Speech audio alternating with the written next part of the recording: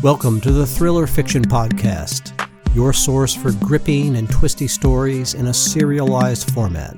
And now, here's your host, Jim Heskett.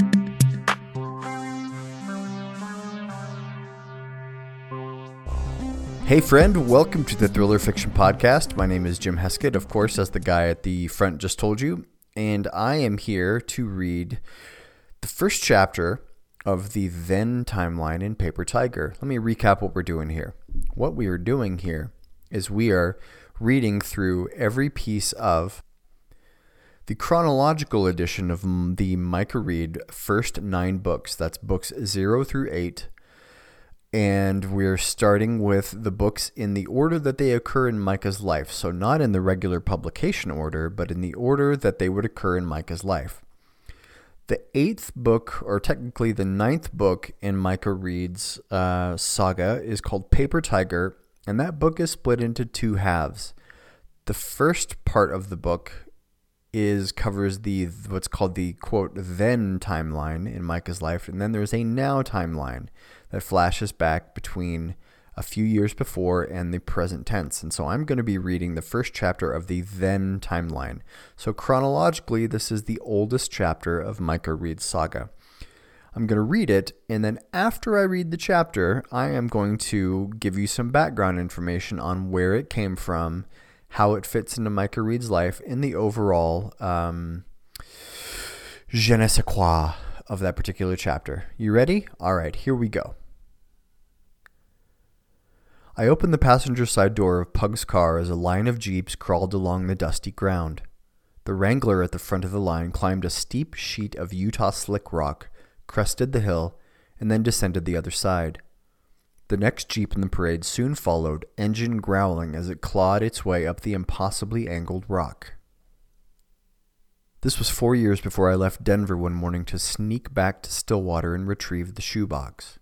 Years before prison, before my relocation, before taking on a new name, before I knew anything.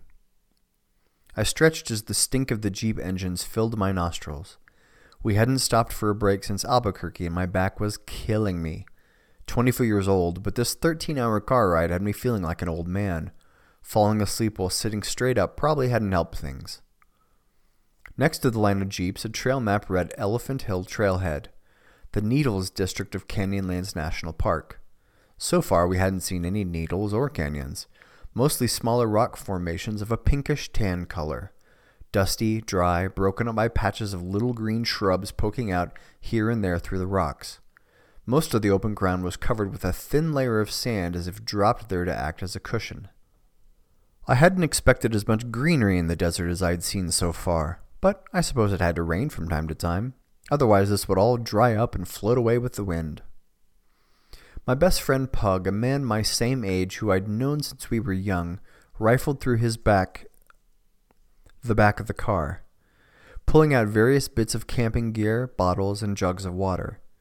"You packed the tent poles, right, Mikey?" he said.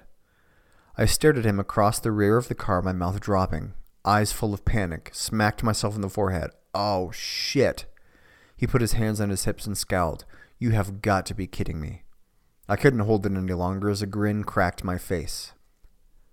Pug rolled his blue eyes and flicked the shaggy blonde hair out of his face. "You're such a bitch." "Yes, I am, but I dare you to tell me you don't like it. You can't do it. You just can't." He tried to act mad, but I could see the smile at the corners of his mouth. He then checked left and right and over his shoulder.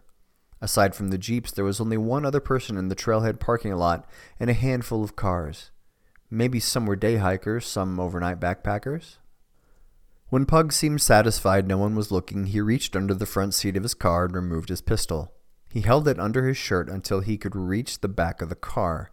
He slipped it into the side pocket of his big pack, then sighed. He gave me a tired look. He didn't like carrying a gun any more than I did, but it was an occasional necessity of our jobs. Pug opened the trunk and yanked out bags of clothes, the tent, sleeping bags, plus cookware. I hadn't been backpacking since high school and had brought none of my own gear when making the move to Stillwater for college. I had nothing at my part-time residence at the Freedom House in Oklahoma City either, so we were using all Pug's gear, and he had plenty. He hefted a second massive backpack out of the trunk and dropped it at my feet. The thing looked like an octopus with all those attachments and nylon tendrils sticking out everywhere. Does the Park Service provide Sherpas, I asked, or are we totally on our own?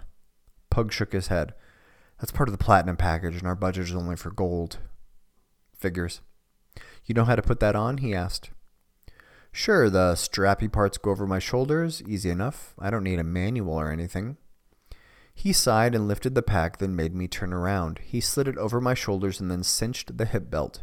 Grunting, he zipped it so tight the pressure took my breath away. It felt like a vice grip around my waist. That's not, very comfortable? It's not going to be like this the whole time, is it? As he fiddled with various straps and buckles, he laughed. Yeah, all day, Mikey. It'll be even worse on day 2. He removed the pack and I breathed a sigh of relief. He dipped a hand into my cargo pants and pulled out my hip flask for a sip. He eyed me. How much did you bring? Well, you said to plan for 3 days, so only a couple bottles. You have water too, right? I know an all-bourbon diet sounds like heaven to you, Mikey, but it's death out here. I'm not even kidding right now. I laid my hands on his shoulders. Relax, Pugsley. It's going to be fine. He frowned as he loaded his pack with all his gear, but he didn't say anything else on the subject. I pulled my duffel bag out of the front seat to transfer the essentials to the backpack. I shoved clothes and necessary items in first. I made sure the 3/5 of Evan Williams bourbon were well wrapped. Once inside a hoodie, one inside a pair of long underwear, and the last inside the sleeping bag. Pug continued frowning at me as I lovingly wrapped my liquor bottle before stowing it in my pack. I shrugged off his judgment. I'd only brought the absolute minimum, and if one broke, it would be like issuing a DNR on me in the hospital. Once we were both geared up, he helped me hoist the pack onto me, and I nearly toppled over. The thing felt like wearing a professional wrestler on my back trying to drag me to the ground. Pug laughed at me. We'll take breaks. I hope so, I said as I rolled my shoulders, trying to kill some of the pinching sensation at the base of my neck. We faced the trailhead sign, and he removed 2 items from his pocket. He waited for a couple of day hikers to pass before he handed them to me. One, a trail map for Canyonlands National Park, Needles District. The park was so big it had multiple maps, hundreds of miles. The other item was a photograph of Travis P.N., the man we were here to hunt. A man who had stolen $12,000 from our boss Gus and assaulted his wife in the process. The man who needed to be held accountable for what he'd done. Okay, that is chapter 1 of the then timeline of Paper Tiger. So if you were reading Paper Tiger like straight, that would actually be like the 3rd or 4th chapter in that book. And I could see how if you'd never read any Micah Reed before, coming into this might seem a little jarring because we actually first met the character of Pug, physically met him in the Micah Reed book Breaking Bullets, which was formerly titled Snitch, but recently I renamed a few of the books so that I felt like the titles were more in line with each other, all 2-word titles like that. But you know that Pug was mentioned in basically all of the Micah Reed books before that. Sometimes he wasn't mentioned by name. I think in the first couple books, Micah was too upset about Pug to mention his name. And if you've never experienced this before, I don't want to spoil anything for you, but Micah and Pug were very close in Micah's old life. You know, back when Micah had a different name, you'll notice in the text here that Pug refers to him as Mikey. So if you've never read any Micah Reed before, it might seem strange that he's calling him Mike E when his name is Micah. But so let me tell you about how Paper Tiger came to be, and specifically how this chapter relates to it. So Paper Tiger is the 8th book in the Micah Reed series, and it's mostly a book that takes place in 2 timelines. One timeline is the timeline we're reading right now, which is called the Then timeline, which occurs when Micah is only 24 years old, so it's the youngest we've ever seen him in the series. The Now timeline, the 2nd timeline, occurs when Micah is 28, I think, 28 or 29. It's basically right after he moves to Denver after he gets out of prison. And the reason why they're both in the same book, one is that I initially intended to write this Canyonlands chase story where they're, as we learned at the very end of the chapters, that they're in Canyonlands to Pug and Michael, as he's known at the time, are chasing this guy named Travis Pien, who has stolen some money from their boss. And so they're there to make him, to hold him accountable for what he did. Initially, I was going to write that story, this Canyonlands chase story, as its own complete separate Micah Reed novel. It was going to be, 300 pages, going to have all of its own plots and subplots, and take place almost entirely in the Canyonlands. But then, as I was plotting the story, I realized that it was going to have a sad ending, and it was going to end on a sad note and end not in a giant action sequence. Like the then timeline in Paper Tiger, everything that happens in Canyonlands, there are definitely some exciting moments, but there's not a big action finish that the Micah Reed books are known for. So I was thinking, I don't think that this would work as its own novel because the ending is kind of a downer.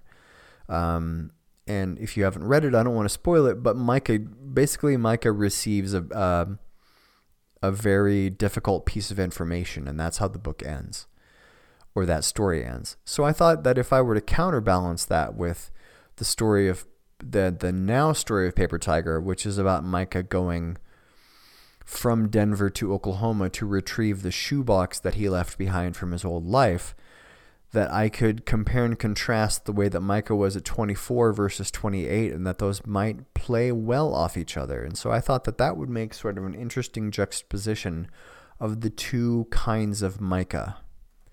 And I think in the end, it came out to be a really good story. I think the way that the two timelines interact work very well. And so that's all I'm going to say about that for today. I appreciate you tuning in. Next week, we are going to read the first chapter of Breaking Bullets, which is what at the time I published it was the prequel story to the Micah Reed series. When I first published it, it was named Snitch and was later renamed as Breaking Bullets. We're going to read the first chapter, and chat about it. So that's all I have to say. Thank you, friend, for tuning in. Make sure you go to jimheskett.com to get some free books if you haven't already, and go to jimheskett.com/contest to see the giveaway I'm currently running. All right, take it easy.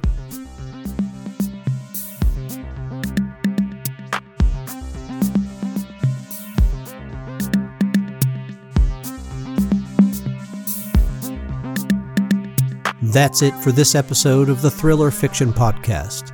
Thanks for tuning in. Don't forget to rate and review the show on iTunes, and visit jimheskett.com for more info and free thriller books.